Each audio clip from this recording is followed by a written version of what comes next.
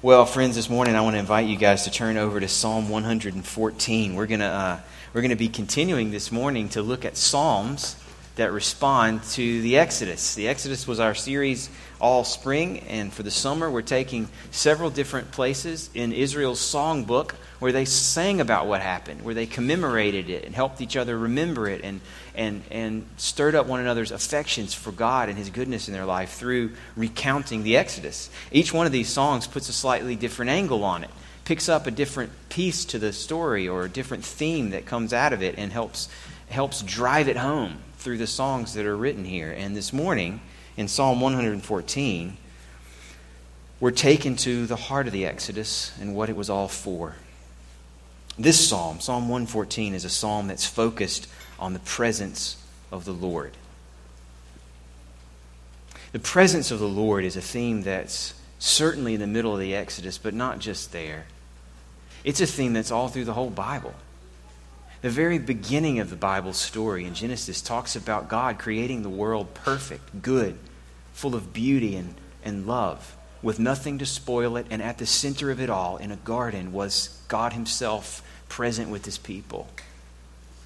The entrance of sin, which Genesis tells about just after describing that garden, is one of the first effects of the entrance of sin is God's presence being cut off from His people when things begin to unravel apart from His presence. So at the beginning of the story, you've got the presence of God as this beautiful gift.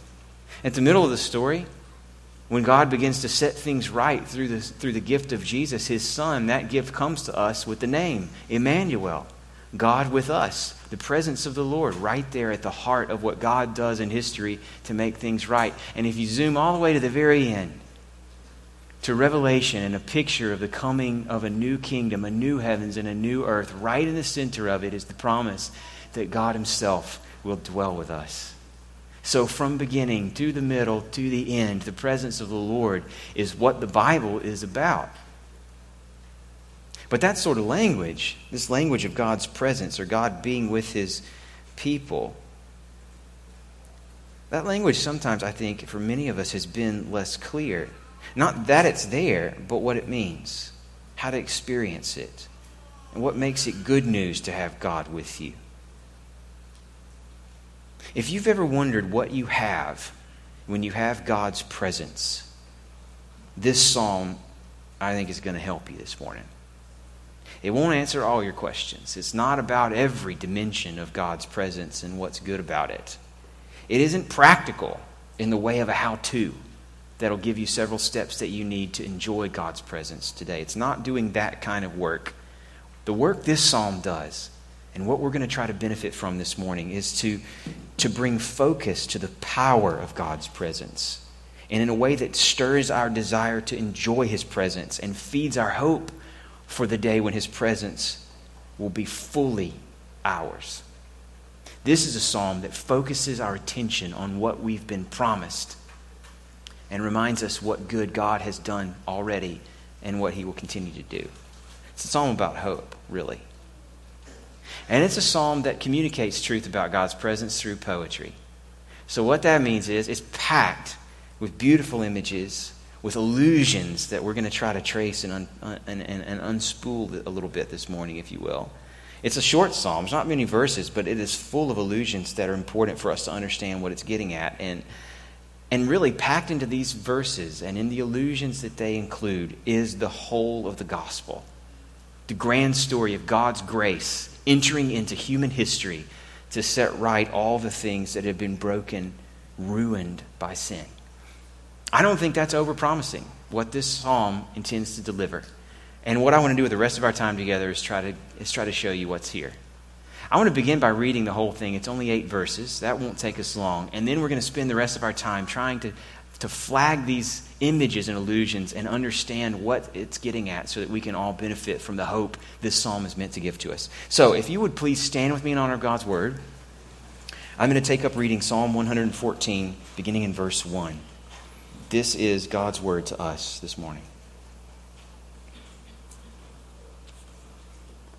When Israel went out from Egypt, the house of Jacob from a people of strange language, Judah became his sanctuary, Israel his dominion.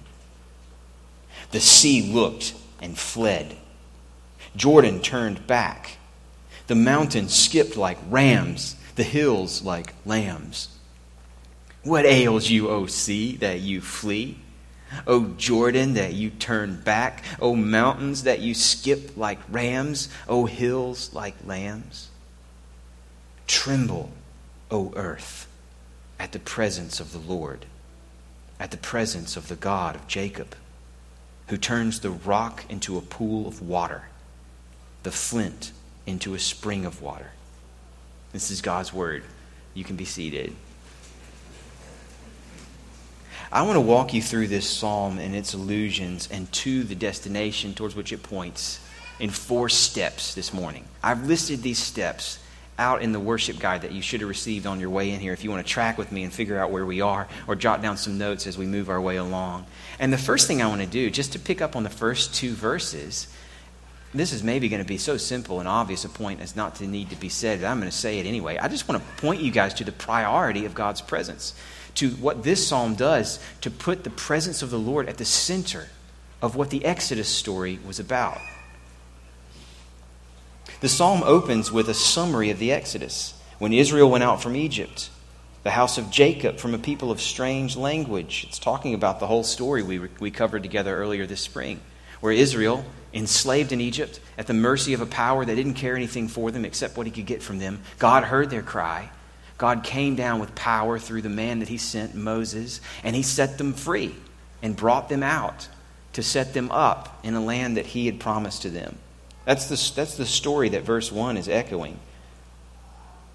But more than that, these first two verses are meant to tell us what happened when God set them free. When Israel went out from Egypt, verse 2 tells us, Judah became his sanctuary, Israel his dominion. 2 lines making the same point, that the point of the Exodus, the sum of what it was all about for this psalmist, was God making his home with his people. That's what it means to say that Judah became his sanctuary, the place where God would live. You see what he's doing? In this simple, straightforward opening, he's giving us the point of the Exodus story.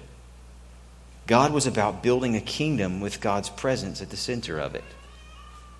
One of the things we said often when we were working through Exodus was how important it is to recognize why God set Israel free. The focus of the story wasn't so much on what he set them free from, as important as that was. It wasn't just about Pharaoh and his oppression. It was also about what God set Israel free for. He had something in mind for them.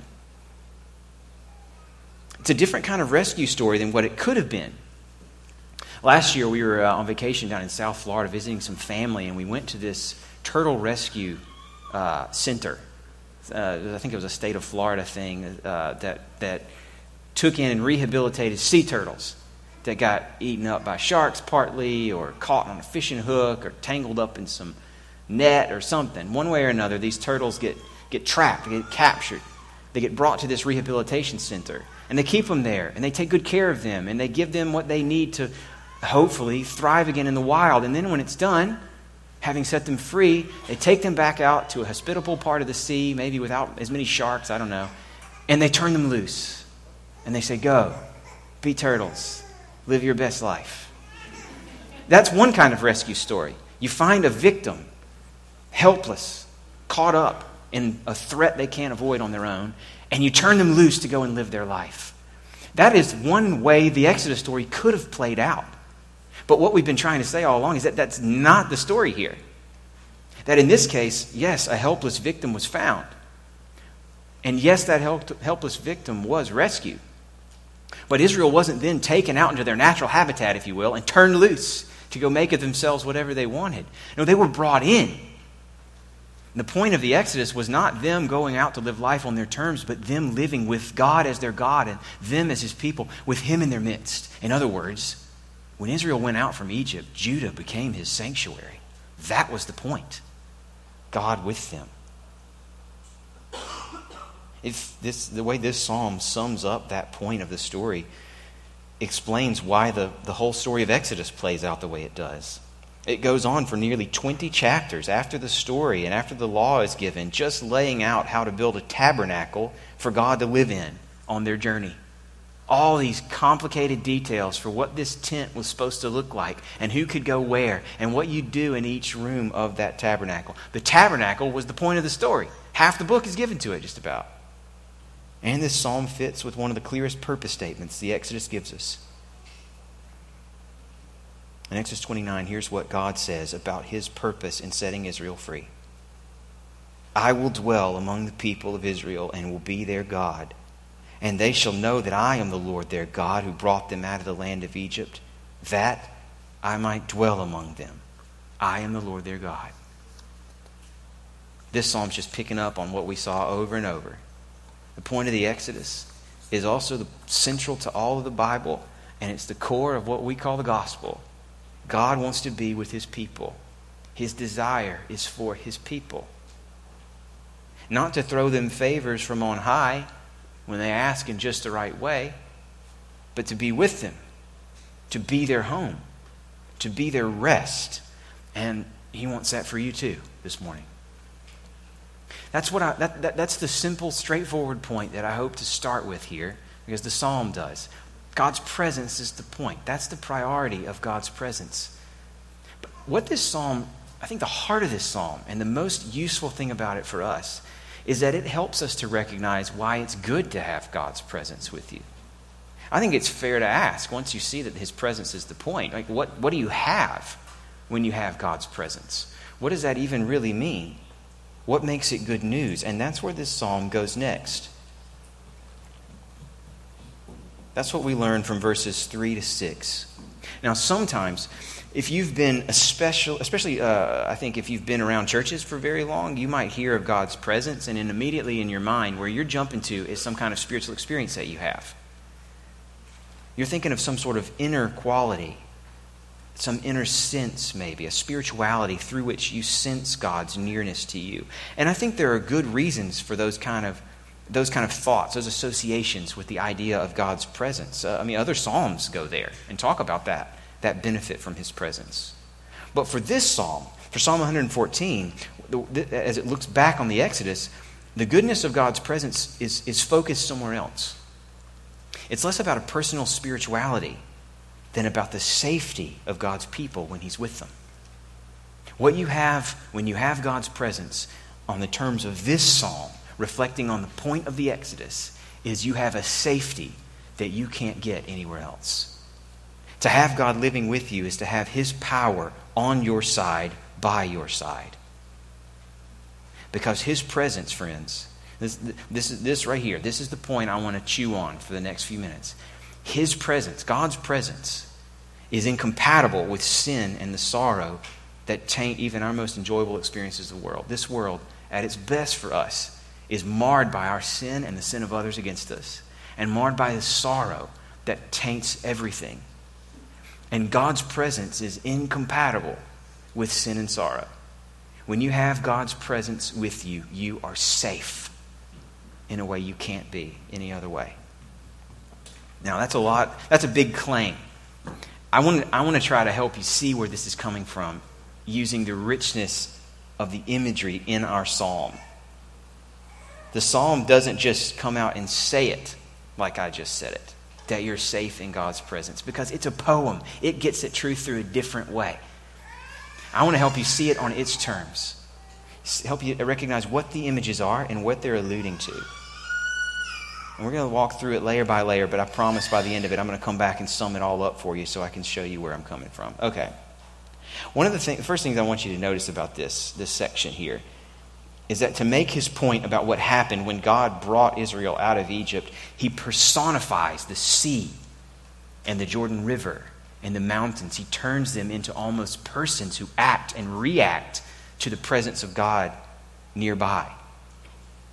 He's referring surely in verse 3 to the Red Sea, which parted for the Israelites and then destroyed their attackers. And then he talks about the Jordan River, which later on in the story, beyond what we looked at, it also parts so that Israel can pass through it on dry land, entering into the promised land.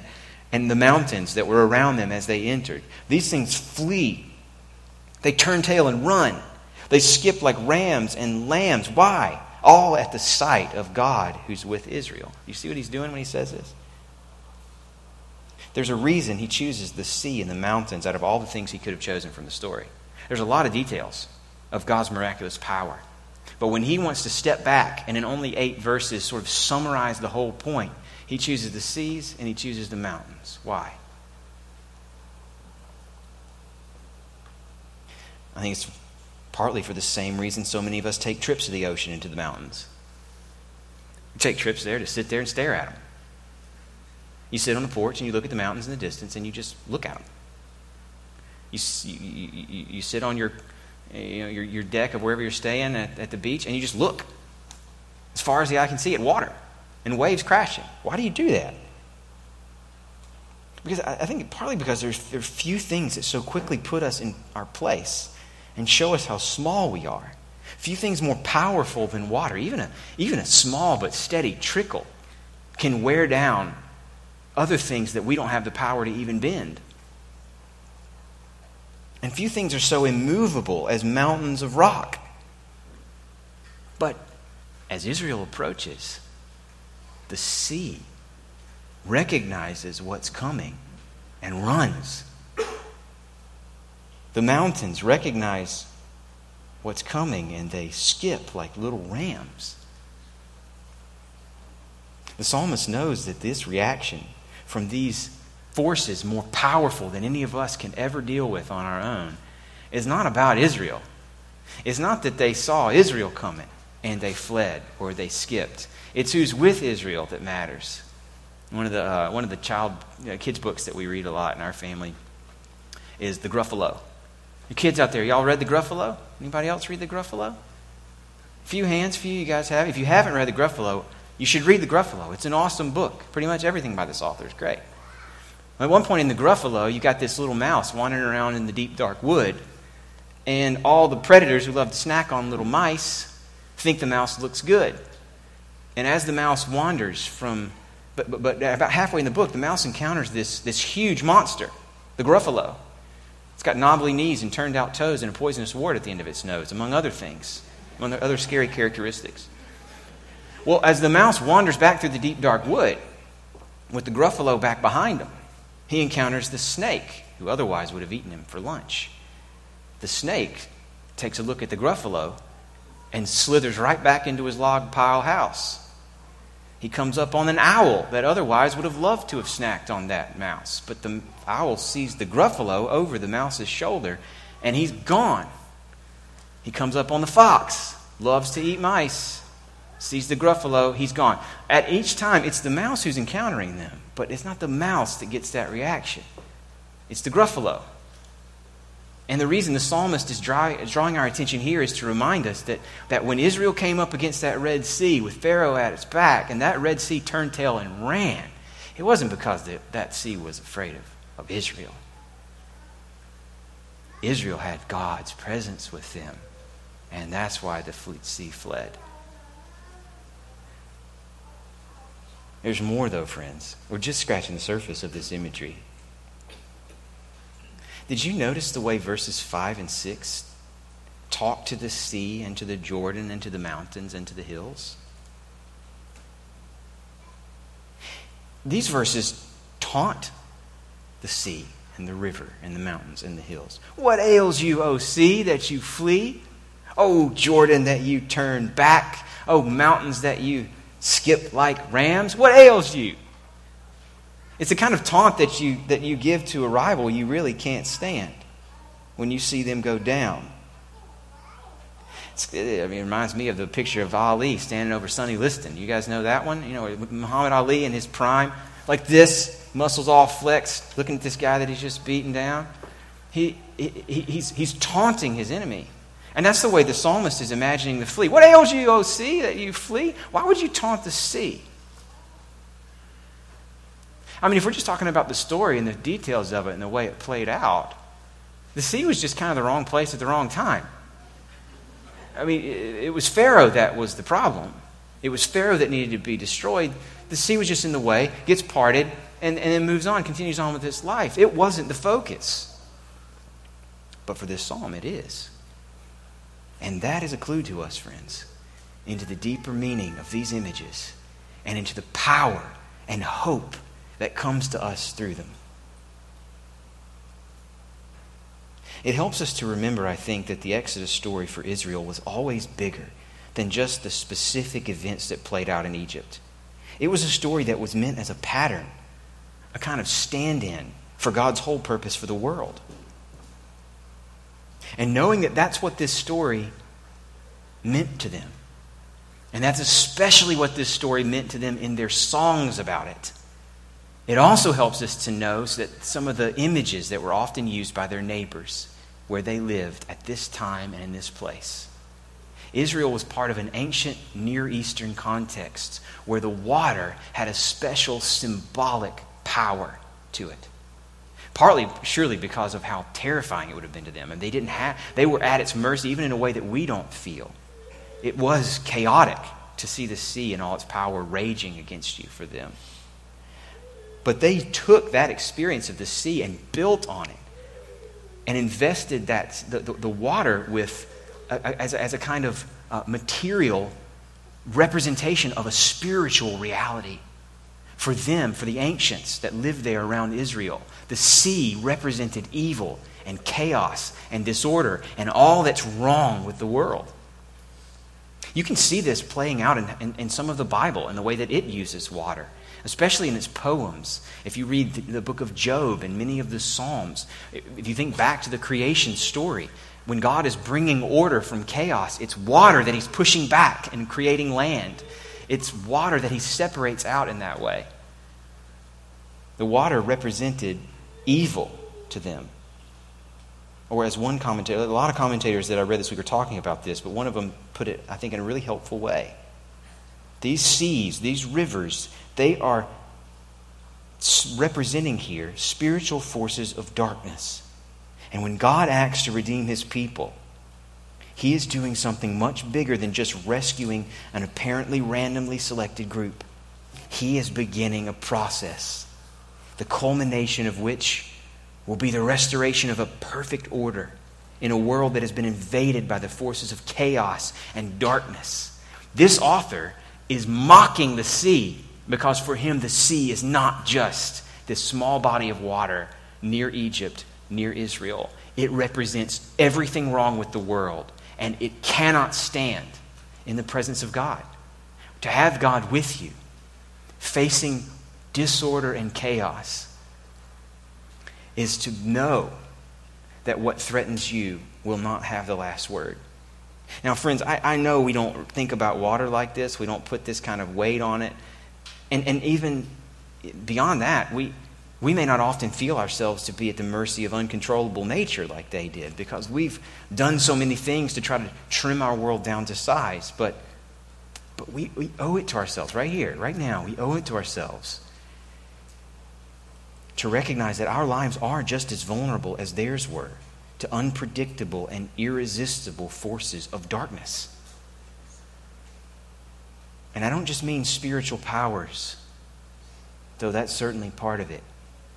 I mean what you might think of as the mundane, run-of-the-mill, everybody, everywhere presence of sin and sorrow, wherever we experience them. These are the dual problems of life in the world that the Bible talks about over and over again: sin and sorrow. And they aren't unique problems. They're everybody problems. And even if life may not feel chaotic or uncontrollable to you now, at some point, everybody experiences the effects of sin and sorrow. At some point, you are going to feel your powerlessness in the face of darkness. You may be hurt by the selfishness of others. You may experience the vulnerability of your body to accident or to disease or to abuse or just to decay. You may see what you love change and slip away in time. Life spares nobody. And you don't need me to tell you that. But what this psalm says, what Exodus illustrates, what the rest of the Bible echoes, is that in God's presence, there's safety. He is not vulnerable. With him on your side, you aren't vulnerable either. Life is a storm. And the only safe harbor that we have is the presence of God. Because God's presence is to sin and darkness and disorder like oil is to water. It's either or. They displace one another. They don't mix. I think that's why another psalm, Psalm 16, talks about the presence of God as the place in which there is fullness of joy. That Psalm of David says, in your presence there is fullness of joy. What he's talking about, I think, is that the joys that we experience now, real though they are tainted. They're not full. Partly because they don't last. Partly because we do things with them we shouldn't. We make gods out of the good things that we enjoy. We idolize them. We envy them in other people. We compare what we have to others. We do all sorts of stuff that corrupts the things that, even the things that bring us joy. We don't know what it is to have fullness of joy. But in His presence, because darkness, chaos, evil won't mix with Him, there is a fullness of joy you can't have anywhere else. The only place to get it is the presence of the God at whose coming the sea turns tail and runs.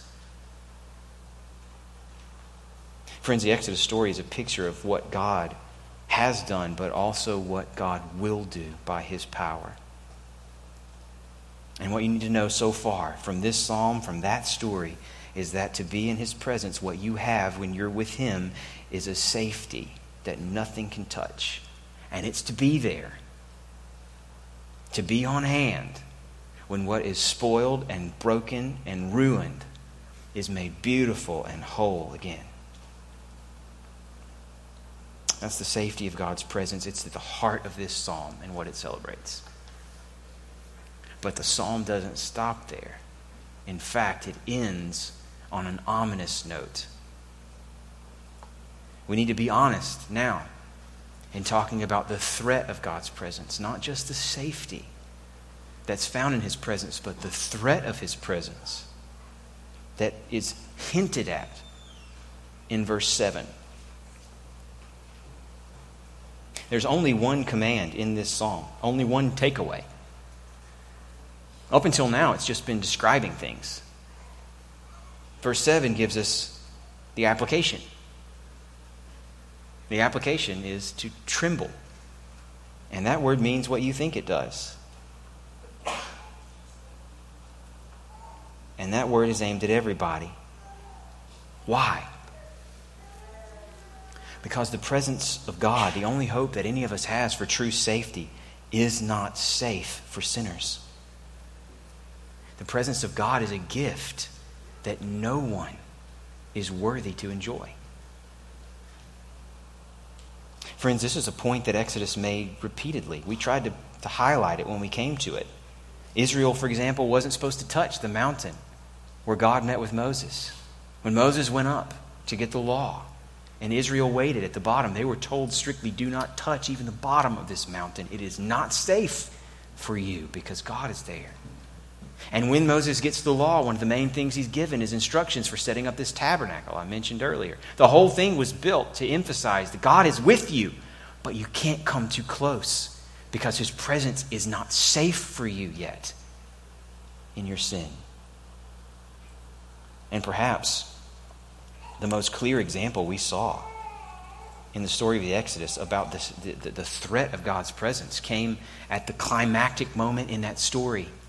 The final plague that God sent against Egypt and Israel's experience of what Exodus calls the Passover. At the very end of that story, the final plague, the one that ends Pharaoh's death grip on Israel and refusal to let them go, is a terrible judgment sent through Egypt, where the firstborn sons of that land were killed. And up until that point, all the plagues had applied to Egypt only, and Israel was set apart from them. They were given safety in their own land from all the other things that fell on Egypt. That was a big part of the point of these plagues, was that Israel and Egypt are in a different category. But then you get to this Passover, and all of a sudden you realize there's a twist here. Israel is not safe here either. This plague is meant for them too, unless they take the way of escape that God gives them. And so the Passover is them taking up God's command to kill a lamb so that their sons don't die, replacing the death that they deserved with the death of a sacrifice that substitutes for them. Their only hope for escaping that judgment was a way of escape God provided to them by His mercy. There's no accident, friends, that this psalm, Psalm 114, has been sung along with the Passover meal for thousands of years. This is one of the psalms that Israel and their descendants would sing each year, celebrating the Passover. And it's partly, for sure, because it's about Egypt and the Exodus. But I think it also gets sung at the Passover because the meaning of the Passover is built in here to the end of this psalm.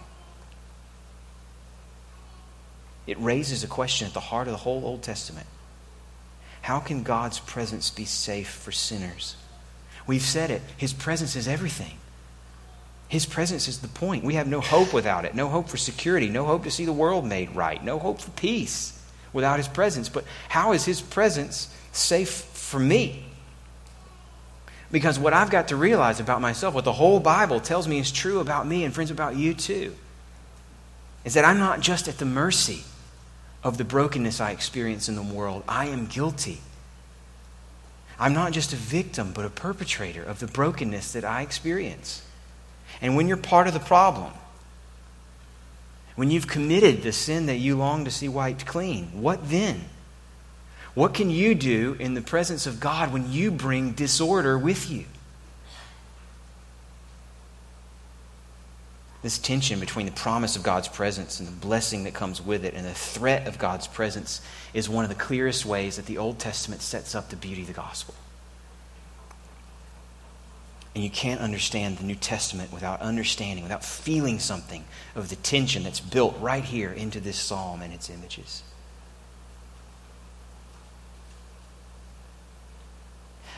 Just for example, I love the way John's gospel talks about Jesus using terms pulled from this context.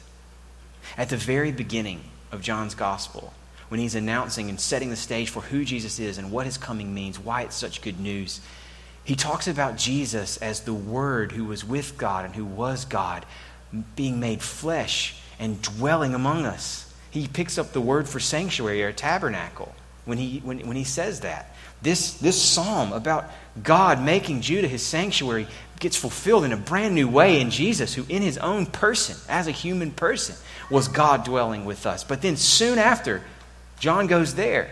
Just a few verses later, in chapter 1, John says that Jesus is the Lamb of God who takes away the sin of the world. Not just God dwelling with us, but God doing something about our sin. John's gospel ends with Jesus willingly marching toward death on the day of preparation for the Passover. The day the lambs were going to be sacrificed was the day He went to His death. And one writer that I read this week noticed that Jesus Himself, as He walked towards His death, almost certainly sang this song. On the night that He died, He celebrated the Passover with His friends. Part of that celebration was to sing this and other psalms about the Exodus. Think about that. What went through His mind as He sang? Knowing what He was about to do. Knowing what it meant to have God's presence turn back the sea, turn back the Jordan. But knowing that this power that is the only hope for His people was a power soon to be turned on Him. Knowing that when the judgment of God on sin came down, the earth would soon literally tremble under His cross as He died, absorbing God's wrath meant for us. Knowing that He knew more than anyone else could what cost He would have to bear. He, Emmanuel, God with us, marching as a lamb to the slaughter. Because He knew that for His people to know God's presence, He would have to be forsaken.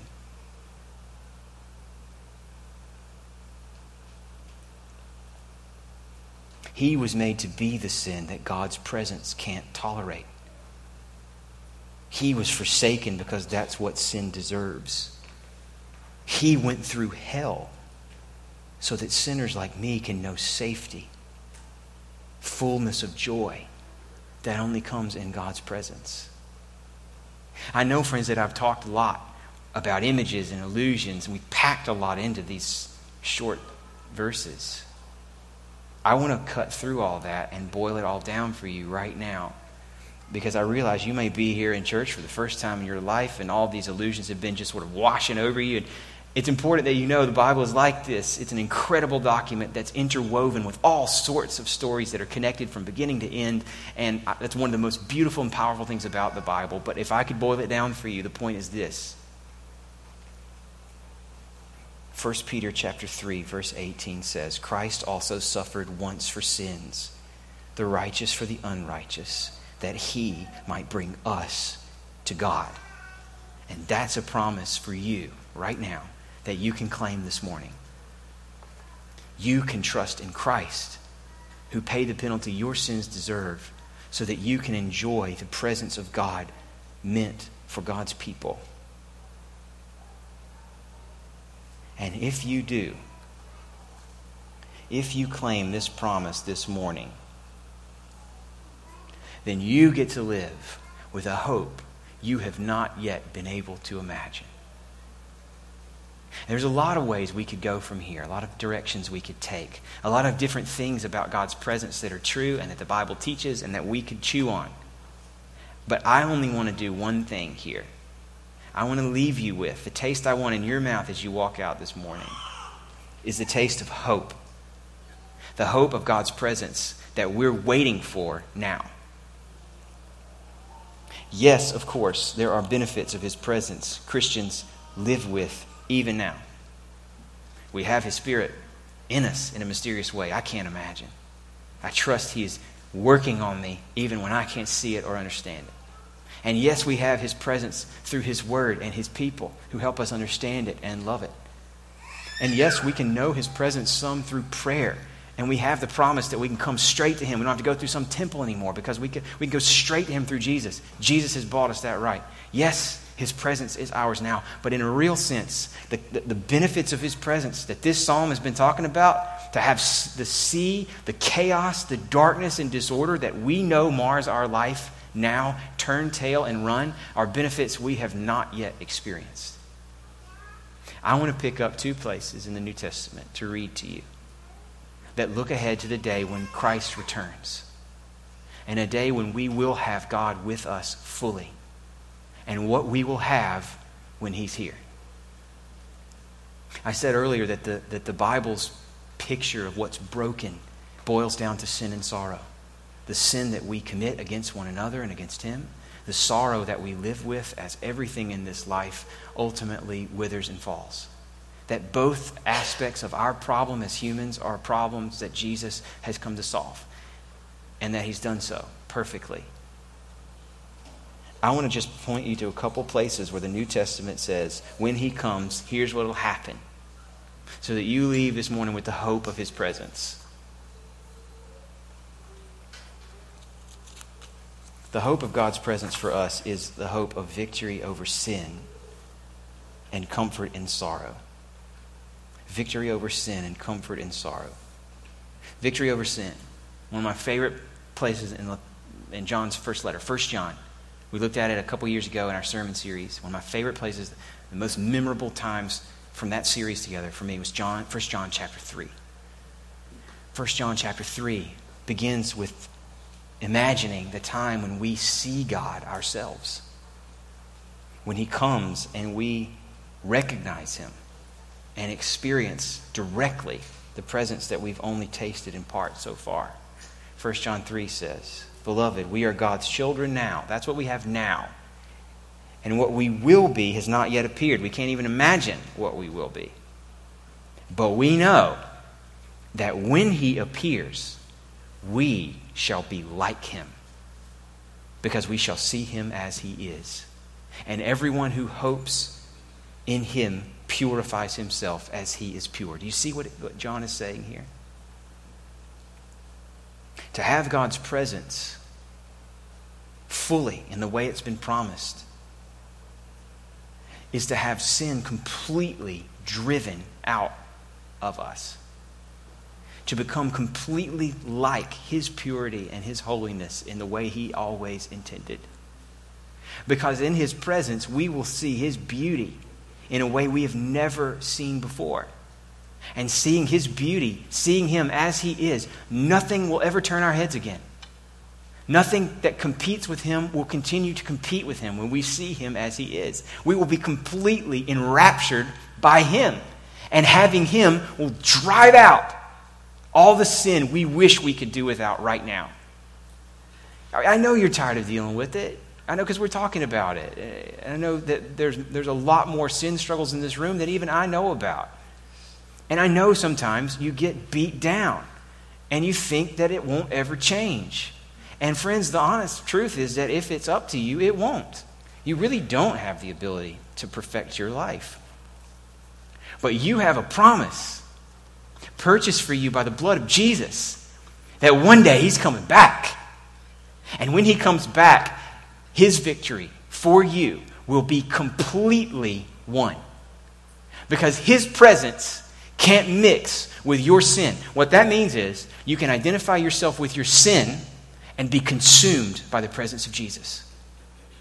Or you can identify yourself with Jesus and watch your sin get consumed. Those two can't coexist, and you get to be with Christ, if you will. We're promised in his presence a victory over sin that's complete. And we're promised, friends, not just victory over sin, but perfect, unthinkably absolute, and never-changing comfort in sorrow. What do you have when you have God's presence? Well, when you're in his presence, all the brokenness that mars your experience of life now flees like the Red Sea before Israel. And that picture is given to us in one of the most beautiful, most hopeful descriptions of the coming kingdom that the Bible has ever included. And here's what it says. Here's what God's word says to us in Revelation 21. I want you to listen as I read Revelation 21 with Psalm 114 and the Exodus story as your background. I want you to listen as the seas make their appearance in this verse and as God's presence makes its appearance in these verses. Listen to this, friends. What do you have when you have God with you? What will we have when he's with us finally and fully? Revelation 21 says, "Then I saw a new heaven and a new earth. For the first heaven and the first earth had passed away, and the sea was no more. And I saw the holy city, New Jerusalem, coming down out of heaven from God, prepared as a bride adorned for her husband. And I heard a loud voice from the throne saying, 'Behold, the dwelling place of God is with man. He will dwell with them, and they will be his people. And God himself will be with them as their God.'" And we've been asking all along, okay, but what does that mean? What is it to have him dwelling with us? What exactly are we hoping for? And verse 4 gives us our answer. He will wipe away every tear from their eyes, and death shall be no more. Neither shall there be mourning, nor crying, nor pain anymore, for the former things have passed away. What do you have when you have the presence of the Lord? You have a safety that nothing can touch. And that, friends, in Christ is your future. Father, I pray that you will help us to live in the hope of that day, and that you will hold us fast in the midst of things now that draw our affections and our attentions away from you, or that threaten our confidence in your goodness and your ability to deliver on your promises. and that you would remind us of what you've done for Israel and for us in the past so that we can trust you to be for us in the future. We pray that your Spirit would work in us by this word and stir up our hopes for what we face together now this week. In Jesus' name, amen.